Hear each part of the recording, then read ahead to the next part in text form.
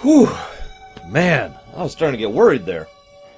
If you remember, I started off this whole thing by talking about how I don't actually find Season 1 to be all that bad. And the last 10 or so episodes have been really challenging that assertion. Thank God we're finally having an episode that I legitimately enjoyed. Holy crap. This was just fun. I've made it a point to not read, watch, listen to Will Wheaton's reviews of TNG. I know he's done them. I know they're quite famous. You know, it's Will Wheaton, for God's sakes. I know most people have probably seen or watched or read or whatever his reviews. But I usually try to avoid other people's reviews because I want to avoid basically external bias, influencing my decisions or opinions and whatnot. But I do have to say, I noticed, because one of the first places I check is Memory Alpha. In the Memory Alpha listing for this episode, it actually went out of its way to mention Mr. Wheaton's review series and talk about how he even thought this was a good episode. And I find that kind of funny, especially since at the time I was like, well, that's weird. I wonder why he keeps referring to us on the crew. And then, oh, right, he's actually in this episode. I forgot he was in this episode. Anyways. Before we go too much further, I want to talk about a couple of things behind the scenes. First of all, I love the voice Brent Spiner does in this episode. Hey, boss. Come on. He's sleeping with the fishes. I can't quite do it the way Spiner does it, but he does a really good job of it. I liked it, and I thought it was enjoyable. It's also funny to me because Data clearly... This is some good construction, and this is actually some genuine character development for Data, of all people. He's already shown his interest in Sherlock Holmes, and I've already explained why I find that to be logical and sense-making, the idea of all that. I already talked about that in a previous episode. So, as of now, Data automatically associates Sherlock Holmes with good things, right? I mean, that makes sense, right? So, Data is talking about this, Dixon Hill, series, and, Picard's fascination with it. And obviously Data does hold Picard with some level of reverence, even at this point in history. So he values his opinion and respects it. And then Geordi, who is also his friend even at this point, makes the comment of relating it to Holmes, to Sherlock. So Data puts these two things together and says, I'm interested in those two things. I want to try to see if I'm interested in this thing.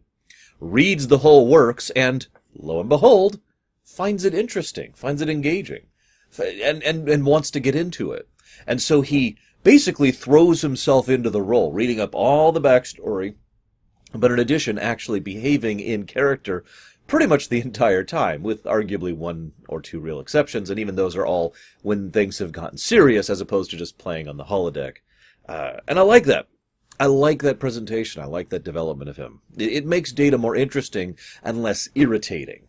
And I know that sounds like a weird thing to say because Data's such a beloved character, but for several of Season 1's episodes, Data hasn't been particularly interesting. He's been irritating. Moving on. Next thing I want to talk about is... Gosh, what do I want to talk about? Let's talk about Tracy Torme. So... Tracy Torme was one of the original writers involved with TNG. He was one of the early people. He did several episodes, of which I think about 2 of which were actually decent, my opinion. The third one was okay. This is one of them, obviously. The other decent one is Conspiracy. But I want to mention 3 episodes that this gentleman has worked on as a writer. Haven! Yes, the one we just covered, which I despised from a writing perspective. Royale, an episode that, at least I haven't covered yet, but from memory, is a terrible episode that I despise from a writing perspective. And Manhunt, a terrible episode that I despise from memory with bad writing. You sensing a trend here? Thing is, I don't know what to make of Torme. He's done several things over his years, and he may just be one of those authors that just hit or misses, Like, sometimes he just needs to crank out a script, and sometimes he puts out a good one. Maybe that's just how this works. I don't know. But it's worth noting that several of the, shall we say, hallmarks of Torme's writing are still in this episode, even though I enjoy it, and I really do. I did like this episode. This was a treat to go through. But it may be a little bit biased because I also did the Haven episode today. So, from my perspective, I went straight from Haven into the big goodbye, so a little bit of a thing there. But nevertheless, I did enjoy this episode, but even this episode has some hallmarks of his not really thinking it out writing style, and I will talk about those later as they come up. I also want to mention that this episode was originally designed to come out pretty much immediately after 11001001, aka the episode in which the holodecks get upgraded. Now, I'm actually not going to talk about that here. That's a whole other topic that I have had planned for years at this point. I've planned to talk about the episode 11001001 for literally years as I've been building up to this Rumination series, because there's stuff to talk about there.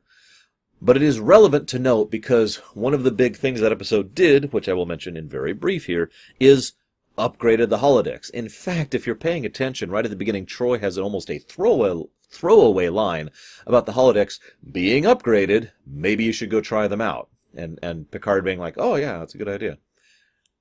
Just pointing it out. It does make a lot of the events of this episode make a lot more sense if you consider it in that narrative flow. Next thing I want to mention is that this is our first holodeck episode. No, seriously. It was in Encounter at Farpoint. It was in Code of Honor. It was in Haven. And I believe that's it. But this is our first holodeck episode. Now, let's divorce ourselves for a moment from, 20 years? 25, God, it's actually, we're at the 30-year range almost, aren't we? 30-ish years of fiction and development in our culture, in science fiction, and in Star Trek in particular. If you really sit back and try to divorce yourself from all of that baggage, you can see why so much of this episode was such a big deal, especially at the time. As I've talked about before, the very idea of a holodeck in a fictional show is ruddy brilliant. It's one of the smartest things I've ever seen the developers and designers of Star Trek do, right up there with the transporter. Because, and the view screen. Those three inventions were all done for out-of-character reasons that helped to service in-character storytelling. So, I'm with it. I love it. I've already talked about this, so I'm not going to rehash myself too much. And obviously this is a great decision because they already have all these sets. I mean, this was actually done on this episode was done on a pre-existing Paramount set that they had for this kind of events and equipment. So, yay, we save money and we get to do a decent show. And to be blunt, I think the fact that they did this on pre-existing sets helps part of why this episode feels less amateur than a lot of the previous ones have. Remember, as I talked about before, Season 1 had really, really bad budget issues. Not going over budget. They were actually very under budget. That's the problem, because they were being forced to be under budget because there were issues with the network at the time. So, more or less shoestring budget for the vast majority of Season 1. That didn't change until Season 2 started coming into it, and even that had some issues, which we'll cover when we get there. So, the fact that they had professional sets that were done well in advance and with more money than TNG usually had, it kind of showed, in my opinion. And they brought in, and because they saved so much money on that, they were able to bring in more extras. Did you notice that, by the way? I wouldn't be surprised if you didn't, because it's such a minor thing. But they bring in more extras, and more extras with speaking roles than they normally do in TNG, up to this point in time at least. So that, and that helps to kind of flesh out the overall feel of the holodeck program, and as such, our enjoyment of the episode itself. Imagine for a moment if this had been done in typical Season 1 TNG fashion, and instead the only characters we interact with on the holodeck are McNary, Red Block, and maybe the woman, and that's like it, those three characters. But instead we see the maid, who's, mopping. We see the receptionist. She actually has a speaking line. We see the woman, of course, in question. The guy on the street selling papers. I forget his actor's name, forgive me. He actually shows up in DS9 as well. He's a great actor. I love him. Well, he's not a great actor. I'm sorry. I'm over-exaggerating. I enjoy him a lot as an actor. That's a more accurate statement. Then we've got McNary, of course, major side character. The other cop, the head cop, who's like, "Arr!" He gets to come into this.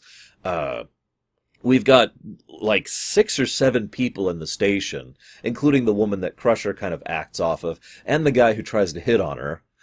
Then we've got Red Block himself, the crazy guy, and the crazy guy's goon, who I don't actually think has any lines. I'm not sure about that, but nevertheless, you see what I'm getting at here?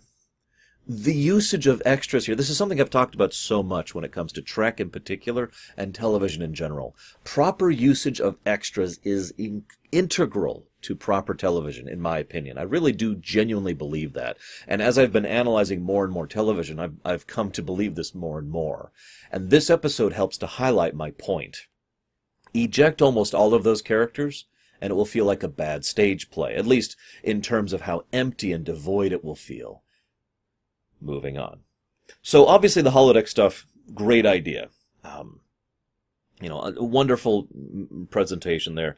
I've already talked about this before, but as I've said before, I've always believed that the holodeck has a combination of replicator technology and force field projection, in other words, holograms technology.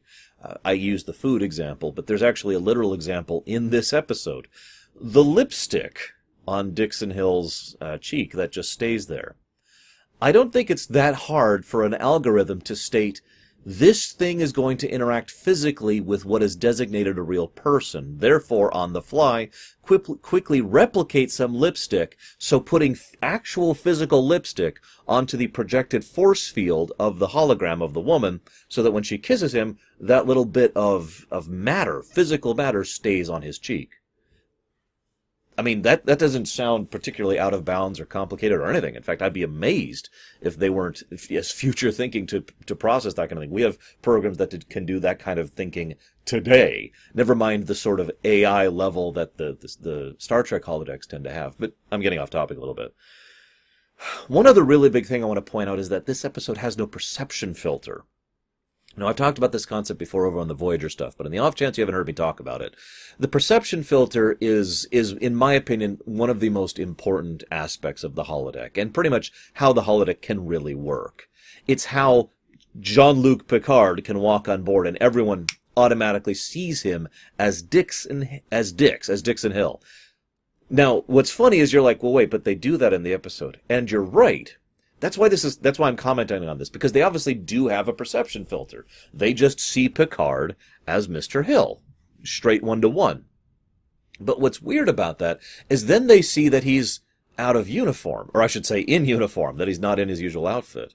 And they see Data as being unusual with the white, the white skin and the pale yellow eyes and all that. Things like that is this kind of stuff perception filters usually catch. Now, I feel that this is actually in character, believe it or not. I don't think this is well, okay, let me rephrase this. Obviously, most things in fiction can be explained away, right? Lord knows we as Trek fans are probably pretty used to the idea of explaining away concepts when it comes to Star Trek, because, let's face it, the writers didn't always think this stuff out, and they usually didn't coordinate with each other. However, for my personal self, I've always felt that there's kind of think of it like a bubble. It's the same thing as pushing the bubble of suspension of disbelief. You can bend it, you can press it, but it's not until it bursts that it's a problem. And of course, that's going to vary based on person to person.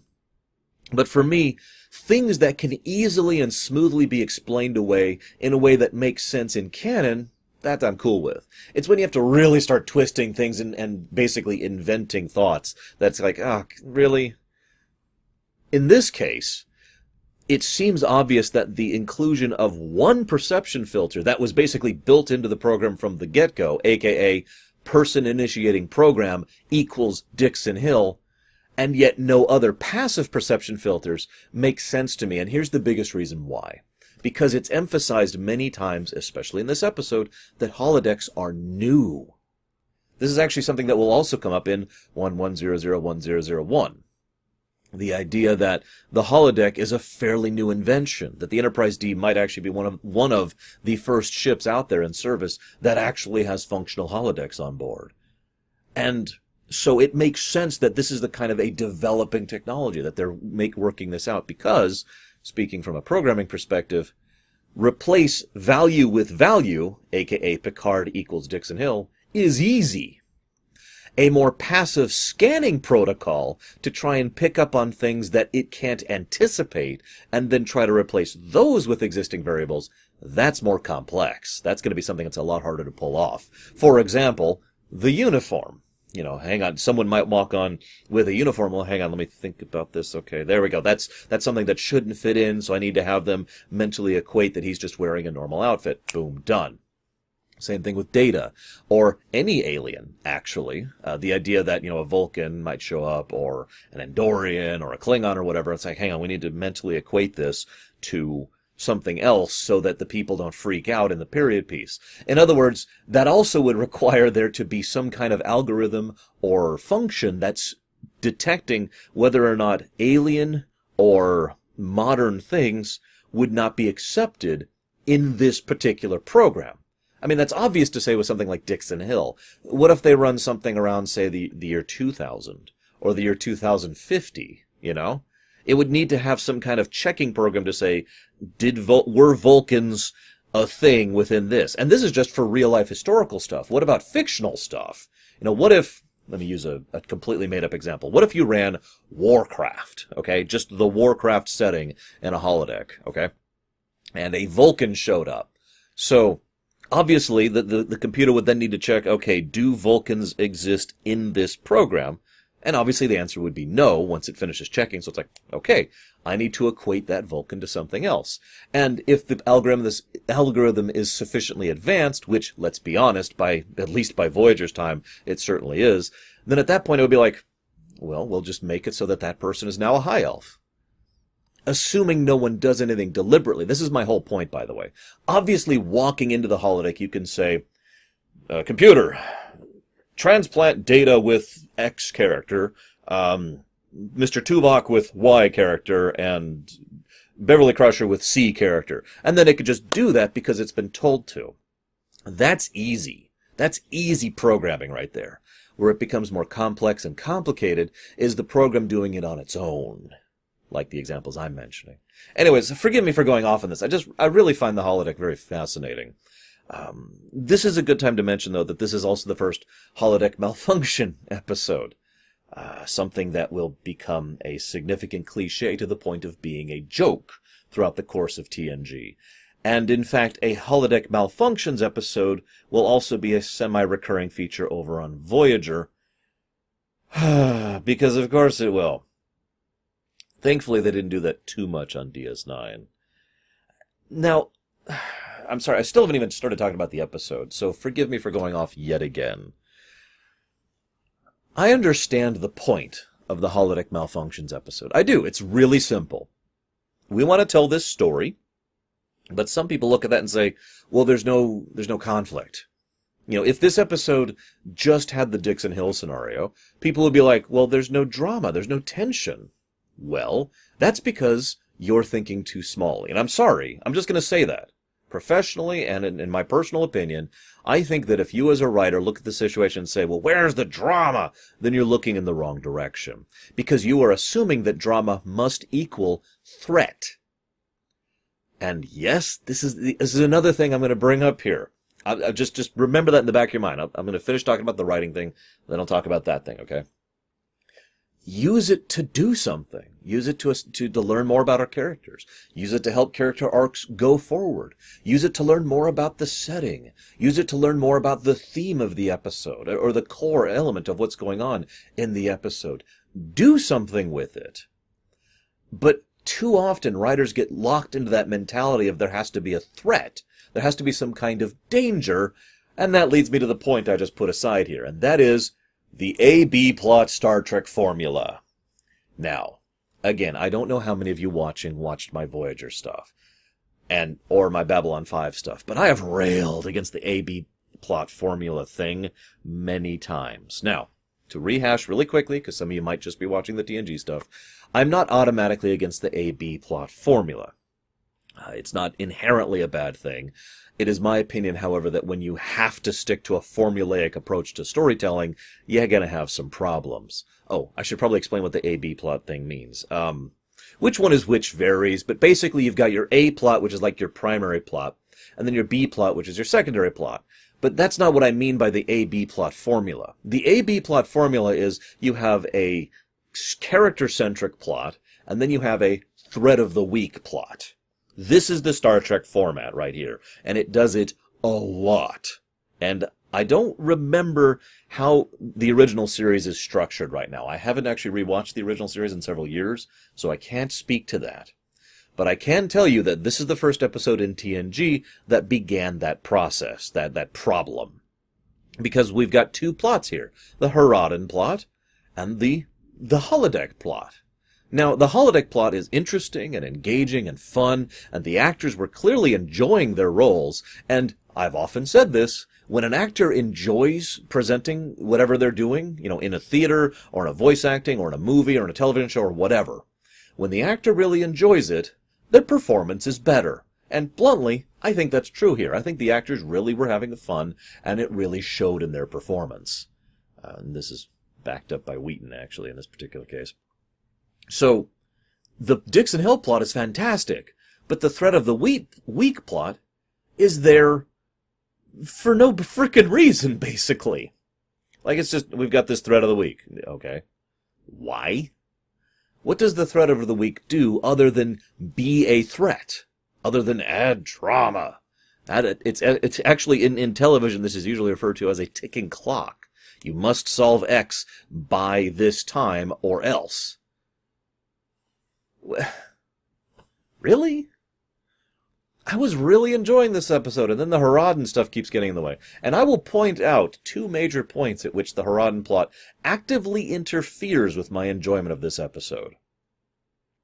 But let's go ahead and move on and finally actually talk about the episode. So we start off with a nice little piece between Troy and Picard, trying to learn the Haradan language. And then he talks about how ridiculous of a language it is. And Troy says, well, you spell knife with a K. And that actually made me grin. It really did. Because for those of you not aware, I've actually been doing a lot of work for the better part of the last 6 months now to finally build the Imperial language, something I've been wanting to do for years now.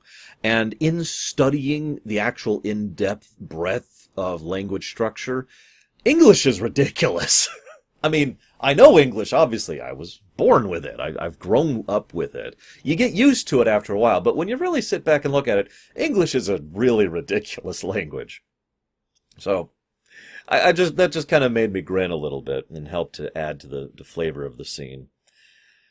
So, Picard goes on board, and, on board. He goes into the Dixon Hill scenario, and there's the secretary there. She's actually the same actress who plays his secretary in future episodes, by the way. Nice little touch. And, he meets his client, who's like, you're gonna need to do this for me. And it's all just so wonderfully noir. Like, I can't help but grin. It's incredibly cliched, but I'm pretty sure that is actually the point. And again, this is a great example of Flash Gordon effect, which I would normally describe here, but the Lorium's page is done, so you can go look it up there if you want to. So, she comes on board, they start talking about that, and I want to talk about Dennis McCarthy really quick, because Dennis McCarthy is someone who generally, I don't like his music. In fact, I actually just talked about this last episode with regards to Haven. He's also pretty much one of the wallpaper musicians that I've railed about in late TNG, Voyager, Enterprise, and much of DS9. That wallpaper background music that was deliberately designed to not draw attention to itself, which I don't enjoy personally. But I've already talked about that. I'm not going to get into that. What I'm going to say is I like what McCarthy does here. I like how a lot of the scenes have music that helps to elevate the tone of it past what it otherwise would be, which, in my opinion, is how music should be used in a fictional work. And to give you a direct example of what I'm talking about, Picard, when he goes to the meeting room to discuss everything with them, the music as he's leaving and the music as he's going to there is just this sense of wonderment. This again goes back to the whole holodecks are new thing.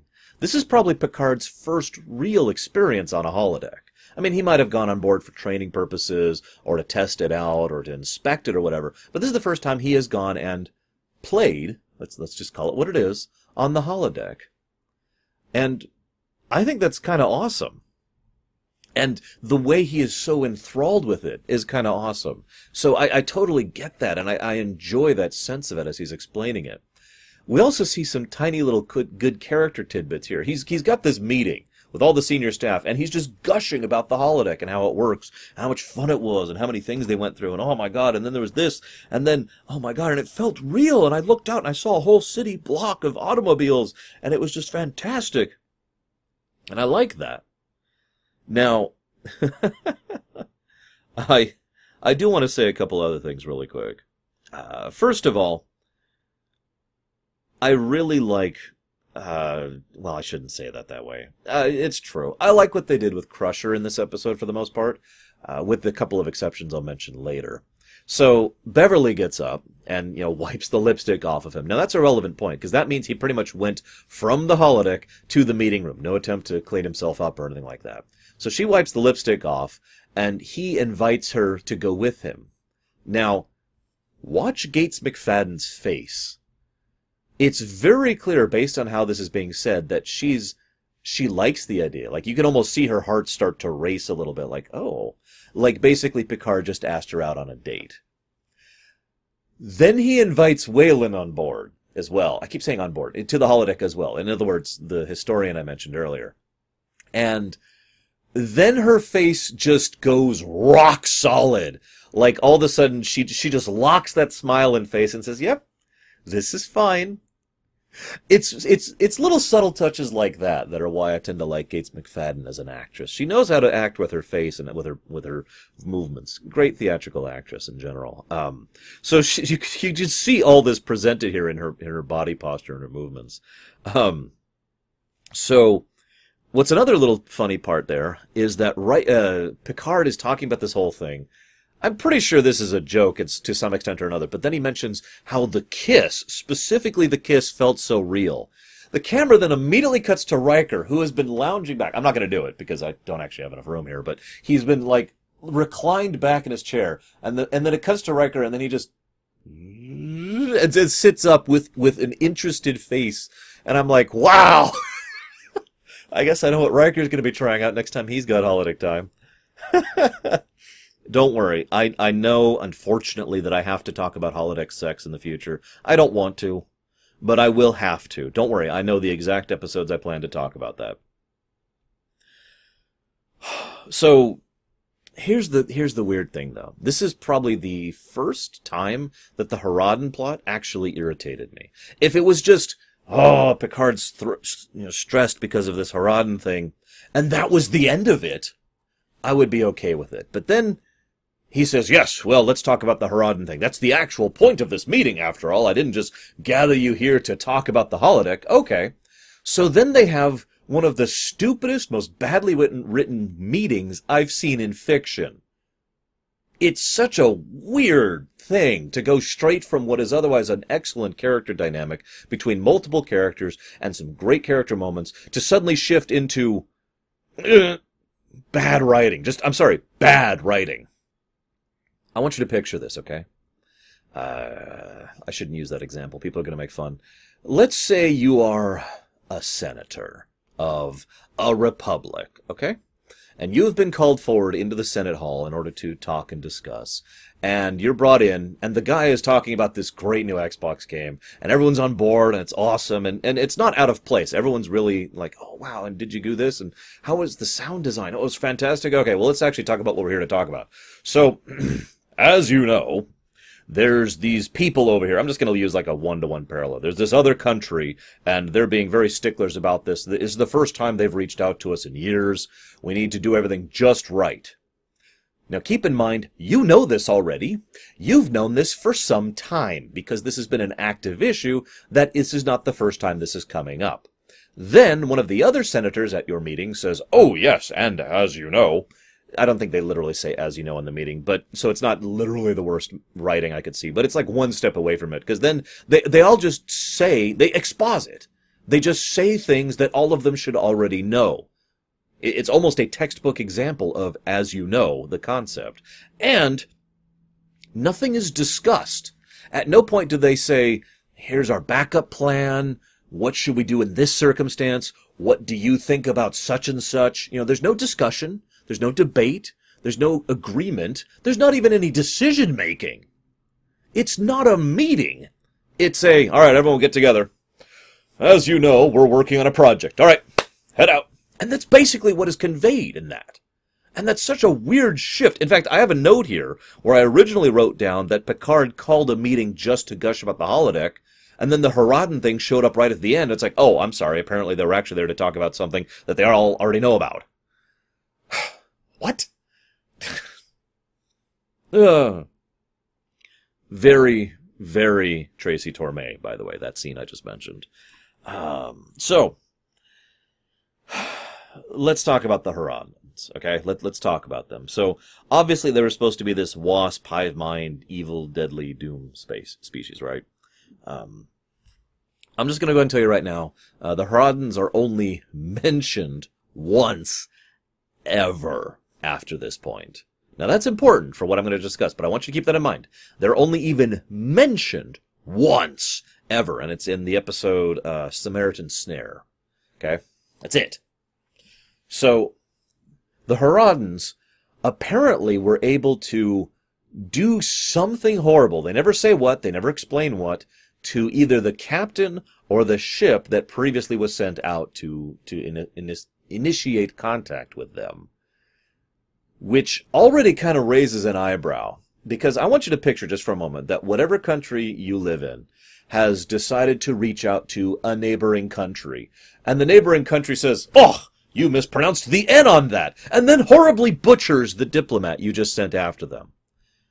And then nobody ever really talks about that again, because everyone's apparently just cool with that kind of thing. I swear to God, Star Trek writers do not understand politics at all. I'm sorry. They don't understand a lot of things, as we will discuss as we go throughout this, regardless. So other than the obvious political faux pas of whatever the hell they did to the previous captain and or ship, then we add the fact there's this one line tossed out there that says the Haradans are strategically important to the Federation. Okay, why?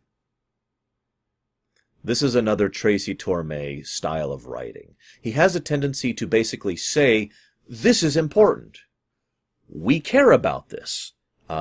This matters. And never put any actual thought or reason into why or how. Now, obviously not every tiny little detail needs to be thought out, especially when it comes to an episodic series like this. But, at the same time, if you apply a little bit of logic and reason to the situation, and then find out, well, hang on, this doesn't really feel like it fits here, then maybe the writer should have actually spent some time trying to come up with a reason other than just saying, no, it's cool, trust us. Trust us. Don't think about it. Don't think about it. This is not the plot point you're looking for, because that's how the Haradans are presented. As a hand wave. They're a threat of the weak.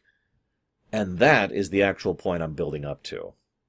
This is so typical of many aspects of Star Trek in general, but most notably early TNG. This also happened over on Enterprise. This also happened on Voyager. Pretty sure this happened on DS9 as well. And this definitely happened on the original series. It boils down to a cool concept that isn't fleshed out or discussed at all. I've talked about this before. In fact, I will be talking about this again when we get to the crystalline entity in, I think, next episode with data lore. It's a cool concept, but you gotta think about cool concepts to make them fit in your setting. Otherwise, you're just the frickin' Twilight Zone, which doesn't have to make sense. And that's the biggest argument that I've ever heard leveled at this, by the way. And I just want to address this. I very seriously doubt anyone who has watched this far into the series or this episode is going to level that argument at me. But I want to address it nonetheless because it's a dumb argument. If the argument is, you should just turn off your brain to enjoy this, or it's not meant to be thought about, or it's not supposed to make sense, or it doesn't have to make sense, then all I'm hearing is, so you just kind of want to have some shiny lights and that's it. I don't know about you guys, but I watch Star Trek for interesting ideas, a fleshed out, interesting dynamic between characters, a world that I love and want to see more of, and the expansion of that setting into the future. As much as I am a continuity hound, you might be surprised that I enjoy TNG as much as I do. And of course a lot of that is based on the characters. But as I've said many times, TNG is really big about setting continuity. The events of an episode tend to matter in future episodes, not always. So I kind of find it jarring when you have something like the Haradans, who again, basically never come up again. They're just another threat of the week, who apparently are sufficiently powerful or whatever. I mean, they send a sensor probe which messes with the Enterprise. And in fact, disables the holodeck, which is really stupid, but I'm not even going to get into that. Because it disables the holodeck in a really, really, really precise way.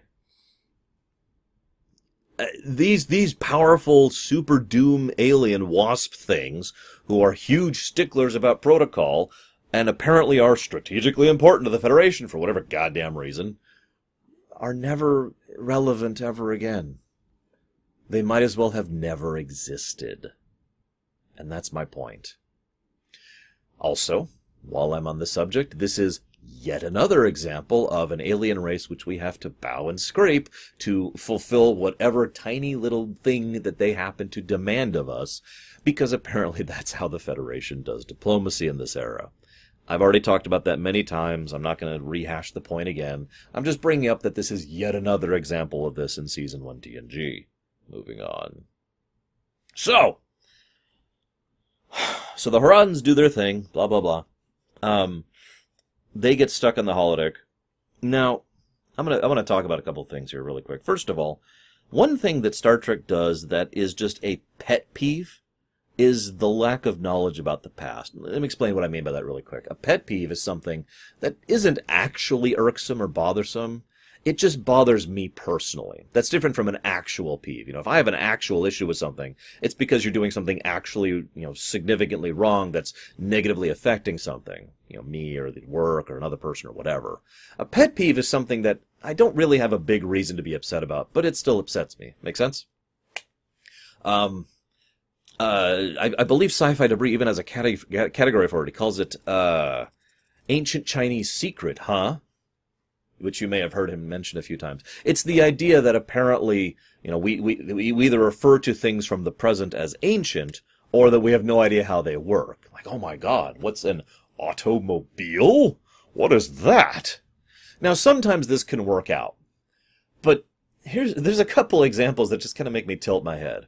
First of all, and forgive me, but Gates McFadden looks amazing in that outfit, with the exception of the excess amount of makeup she had on. Keep that in mind, though. I just wanted to say that really quick. I have never been quiet about the fact that I had a huge crush on Gates McFadden when I was younger, because she's an extremely attractive woman who is awesome and is a great actress, so whatever. But in addition to that, there's a scene where she's sitting there in the police station waiting for Picard to be done, and she sees the other woman start to do makeup stuff. And so she pulls out her own makeup thing. Now, credit to Gates McFadden. What she's doing is acting like she doesn't know what makeup is. Without saying a single word of dialogue, she conveys, this is something I'm not familiar with, and I'm trying to adapt to it. The typical fish out of water portrayal. So she does a good job of that. Problem is, you remember what I just mentioned about how she has a lot of noticeable makeup on? Right? I'm pretty sure Beverly Crusher knows what makeup is, because she's wearing some. Now, yes, it's probably applied in a different way in the future, but you can't tell me that she can't have pulled out the makeup thing that she had on her, that she brought with her onto the holodeck, and somehow be like, oh, I don't know how to use this thing. Whoop. Very Torme. Now, the thing is, though, I've been bashing Torme, but I want to make it clear that I kind of praise him as well. He does know how to do certain types of work. Most notably, character interaction is something Torme is actually really good at. And the dynamic between characters and what I would normally refer to as NPCs, guest stars, is another thing he's pretty good at. The Royale even had some pretty decent scenes about that. And so did Conspiracy, for that matter. A good example of what I'm talking about here, in addition to the ones I've already given, is shortly after the makeup scene, there's a scene where there's this guy who's, well, looking at her like a guy in the 40s probably would, let's just say that as bluntly as possible, a way that wouldn't really be acceptable nowadays. But he's looking at her and he's like, hey, dollface. And he just starts blatantly and brazenly flirting with her. That's not the good part. The good part is the way she portrays off of him. Because what we have is Gates McFadden playing Beverly Crusher, playing a character in a holodeck. And that's actually harder to do than it sounds. As an actor, playing a character is kind of tricky. Because you can't just play, the most logical thing that most actors do is jump to playing the character rather than playing the character play the character, for obvious reasons. But she manages to come across as Beverly Crusher, who is trying to fit the role. And then, of course, there's that wonderful little gag where the guy offers her a stick of gum and she eats it and swallows it, obviously having physical problems doing so. And I'm just sitting here like, yes, that's what the kind of stuff Torme tends to be good at. So anyways. Then, the holodeck malfunctions, of course. They're stuck in there. Now, here's the thing. If the Haradan plot didn't exist, this wouldn't bother me. But they all act like they're completely powerless to get them out of the holodeck. Okay, just off the top of my head, you have transporters, right? Right? That's a thing? We know site-to-site beaming exists in TNG. That's been established. I pointed that out even. So, why can't you just beam them out? There's no force field in the way. Okay. I've actually talked about this before, so I've already heard a counter-argument, and I have a counter-argument prepared. Maybe they're having trouble distinguishing which ones are them in the mess of force fields and holograms and replicated matter. That's a stretch, in my opinion. If you're having trouble distinguishing that, then your transporters need way better sensors. But let's assume that's true. Okay, beam the whole thing out. You have cargo bays. Grab whatever's in the space of the holodeck at that point in time and just beam the whole damn thing out. Anybody who is not and anything that is a holographic character will of course cease to exist immediately, and the physical matter will just plop to the ground and the people will be like, oh, done. You also have transporters, separate independent transporters, I feel like pointing out, on the shuttles, if it really became an issue. Okay, let's say this doesn't work for whatever reason. Drill through the wall. What? They can repair it. See, this is why the Haradan plot detracts from this. Because this is portrayed as a very serious, deadly situation. The Haradans have already demonstrated that they can mess with the Enterprise pretty much at will. That they are very touchy about things, that this is very important diplomatically because they're strategically important to the Federation, and that they can apparently do whatever they want to Federation ships with impunity, for whatever goddamn reason. So, all of that mess nevertheless presents a serious, immediate threat. So, yeah, drill through the wall! Just, there we go. Hey, come on out. Picard! Hey! Let's go! Right? That's the problem with the Haradan plot. It presents such an immediate and such a present threat that it detracts from the moment, because every time we cut back to the holodeck thing, and every time we cut to them trying to establish how powerless the Enterprise crew are, I'm just thinking, if this is a really serious situation, why aren't you treating it as such? There's even a good moment with Wesley Crusher. I know! I'm kidding. Like I said, I'm not one of those people who hates Wesley Crusher, admittedly, because I like Will Wheaton. But there's some good stuff where Crusher, and again, this is actually well acted. Good character dynamic, as I mentioned. Crusher comes up and says, "Sir," and he's all nervous and he's all tense, and he says, I've studied the holodeck protocols and I know them inside and out and blah blah blah. He's just trying to establish why he thinks he should be attached to it as well. Riker, who isn't really, whose head is in this crisis of the situation, says, "No, it's okay, Geordi's got this." And then it's Troy who has to point out the obvious, that Wesley's just worried about his mom and wants to help. That's when Riker's like, all right, come on, Wes. It's a nice little human moment. It helps to establish Wesley Crusher as an actual frickin' person. Arguably for the first time, really. We're, 11 episodes in now? 10? God, I've lost track. And then Wes goes down, and he's really nervous, and there's another good character moment with Wes, where Geordi, nice and soothing, was like, slow down, Wes. We could see something, you go right over it.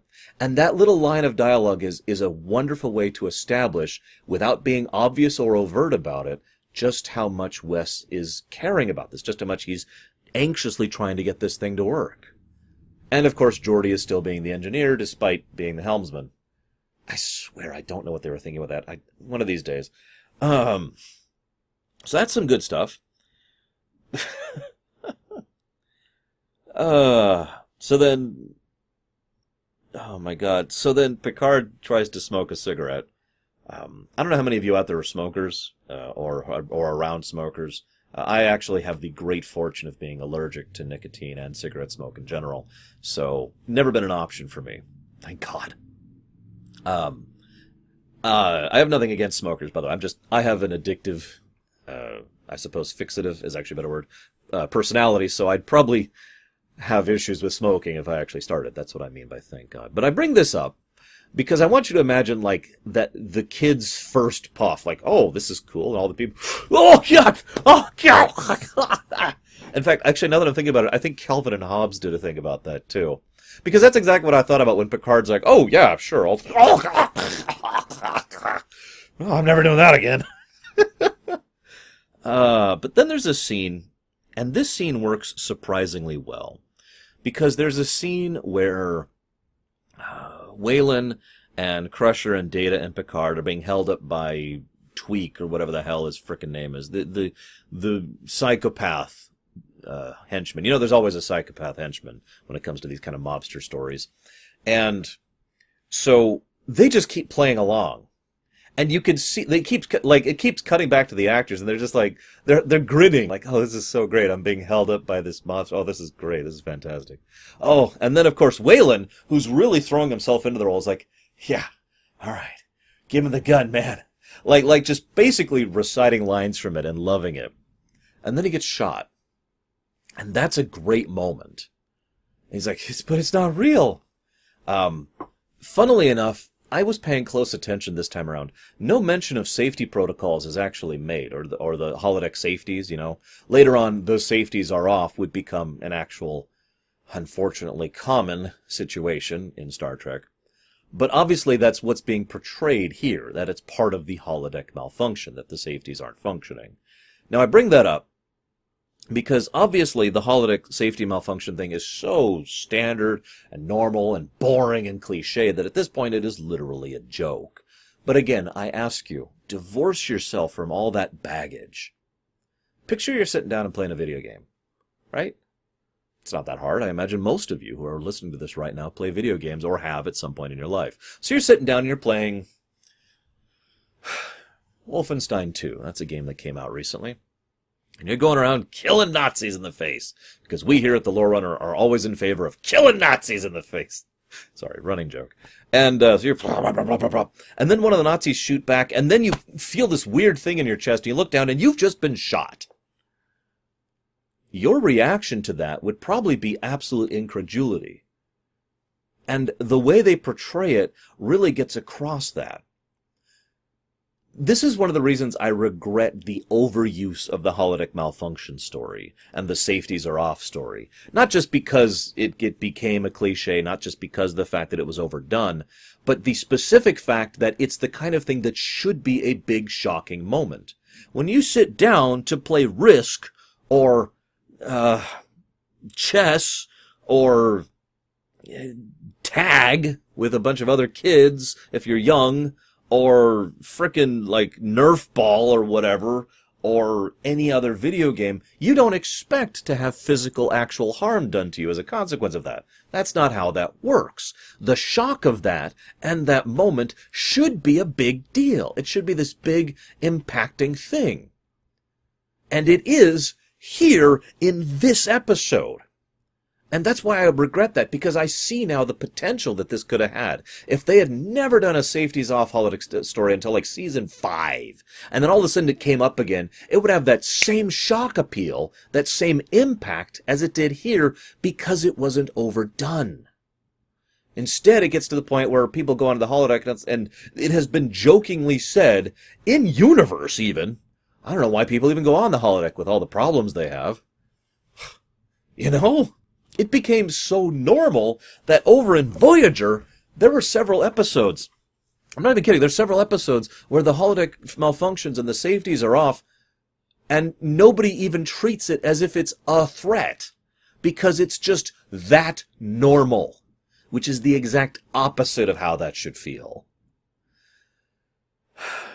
So credit to the actor who plays Whaley. He does a great job of this, and he holds up his hand with the blood, and he's just in shock. And Crusher's trying to take care of him. Doctor, no tools. By the way, credit to that point. I know that sounds weird. As some of you may know, about half of my family, more than half really, but is medical profession, has been since before I was born. And one of the things that's always been really messed up is under certain circumstances, and I have to stress that because obviously there's exceptions to this, but bullet wound is a good example. A doctor without tools is really of no more help or assistance than any other person wishing to give comfort to the individual. Sure, they can do basic things like apply pressure and try to stop the bleeding, but that's basically it. A medical professional relies on their tools to really deal with serious damage and serious problems, and being freaking shot in the stomach certainly qualifies. So credit to that point. It would have been actually easy, as weird as this would sound, although this isn't Torme's style, to have him be shot and Crusher just kind of and make something work. Which she did apparently, by all accounts, save his life, so credit where credit is due on that one, but still. So, then we get to another point. Now here's the thing. I mentioned how the Harada problem, the Haradrim problem, really takes me out of this episode. But there's another thing that takes me out of it too. Everything basically from that moment onwards. Because the moment a guy is actually shot, that should have been the sign to everyone involved that, okay, something is legitimately wrong, and we now have to deal with it like it's a real situation. That should have been the, alright, game time's over moment. Real life equivalent, you're out playing football, or football, depending on which country you're from, and someone slips and breaks their leg. You don't just go back to keeping playing football, do you? You don't obey the rules of touch or interaction or people not going on the field, do you? No! You get out there and you deal with the situation that just arose. That's how that works. And yet that's not what they do. Instead, what we have is some frankly insipid dialogue as Picard actually tries to convince them of the truth that they are a holodeck program. And if I may, why doesn't the computer recognize that characters in the program are trying to convince them that they're characters in a program? Just a little question there, because obviously they can cognate the idea that there is something beyond, because that's what happens to Cyrus Redblock's character the moment that he sees the door and walks out into it, right? So, why can't the computer recognize, oh, they're trying to break character, and do something about that? Now again, early holodecks, new tech, maybe that's the explanation. But I would think that would be one of the first safeties you put into a holodeck. Have the computer capable of recognizing when the people in the program are trying to say, no, this is a program, or we need to get out, or something. So that even if there's an issue literally closing the doors, the program can stop being deadly or dangerous as a fail-safe, as a backup. I mean, I'm sorry to once again quote O'Brien, but I just wouldn't feel safe without a secondary backup. Anyways. So, they should have treated this situation as serious, and they clearly don't. And I've got 3 big points to explain what I mean by that. First point, they're being held at gunpoint by 2 people. Mr. Tweak, whatever the hell his name was, and a nameless guy, okay? Now that's a threat, absolutely and seriously, but not as big of one as you might think, especially if you actually have any fricking military training. Now I know, Star Trek doesn't know what the hell they're doing with military, but still, I know what to do if someone points a gun at me. Although, granted, that's because of a Marine friend of mine who taught me about that. She taught me a whole bunch of stuff about that for self-defense purposes. Great stuff. I highly recommend it if you ever have time to take, that kind of self-defense course.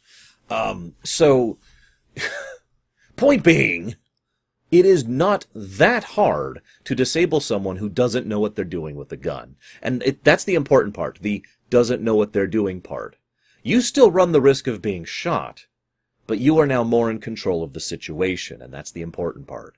And these guys, I'm sorry, I was watching, these guys have no idea what they're doing with a gun. Their attitude is, I can wave a gun around and you do what I say. And that's how they act the whole time. Like, there are several times where their guns just wander wherever. Nowhere near the people who they're actually trying to threaten. And where they get within literal arm's reach of these people, and they do nothing. Okay, pro tip. If you gun person, don't get right up in melee with the person. Don't do that. It's stupid.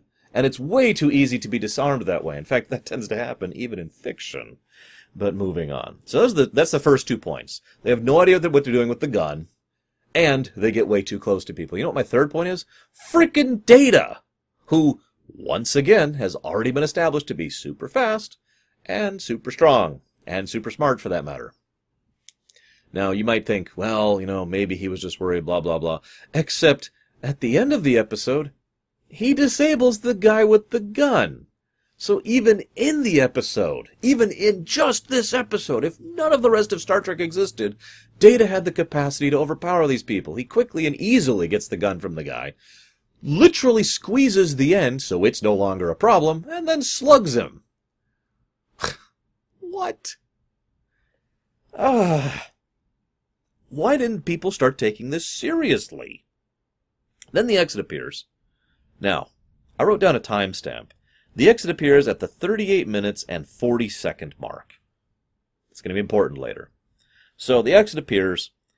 Now, this used to bug the crap out of me when I was a kid, because I didn't understand what the hell was going on. Let me explain.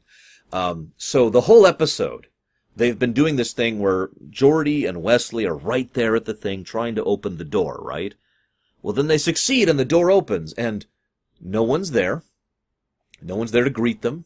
And when 2 holographic characters leave the holodeck, no one is there for, and I wrote it down, 22 solid seconds. And that's just from the time they go outside until they finally fade. Yelling, I might add, and no one notices this. Now, watching this movie with analysis mode, I noticed one thing that I've never noticed when I was a kid, and that's the fact that Picard makes special mention of the second exit to the holodeck, which he tells Data to go check. Now that's relevant because this is the only time, ever, I checked, where the holodecks on the Enterprise have 2 exits. In 100% of the other circumstances, there's 1 exit. Now, that's not quite my nitpick, although it is a nitpicky situation. Why did just the exit that nobody was at open, and they spend however many minutes just walking out of it leisurely? Here's the other point, though. They know that they're in here. Remember, the Haradan are an immediate crisis-level threat, right? So, you'd think that with Wesley and Geordi right there, you'd have at least a red shirt standing around, I guess green shirt in this era, standing around at the other exit in case it opens, because apparently only the 1 exit opened, and it happened to be the one that nobody was at. Wesley never gets to see that he saved his mother. Geordi never finds out that they did it. It's just the other door opens, and they're still working away. Wouldn't it have been funny if they didn't realize they'd gotten the other door open, so they keep working and then it closes? I mean, God's sakes, people. Then, of course, there's the oft-repeated continuity error of the fact that Red Block goes out, and along with Tweak, and slowly fades. I don't have anything else to add to that. It's an obvious error. There's no real talking around this one. The fact that the moment they leave the projection radius of the holodeck, and then they slowly, dramatically fade away, is nonsense. The way it's portrayed in every other circumstance ever makes more sense. In fact, there's literally an episode where someone throws a book out a window, or not out, excuse me, out of the door, and it just, as soon as it goes out, because it's left projection radius. That's obvious and duh.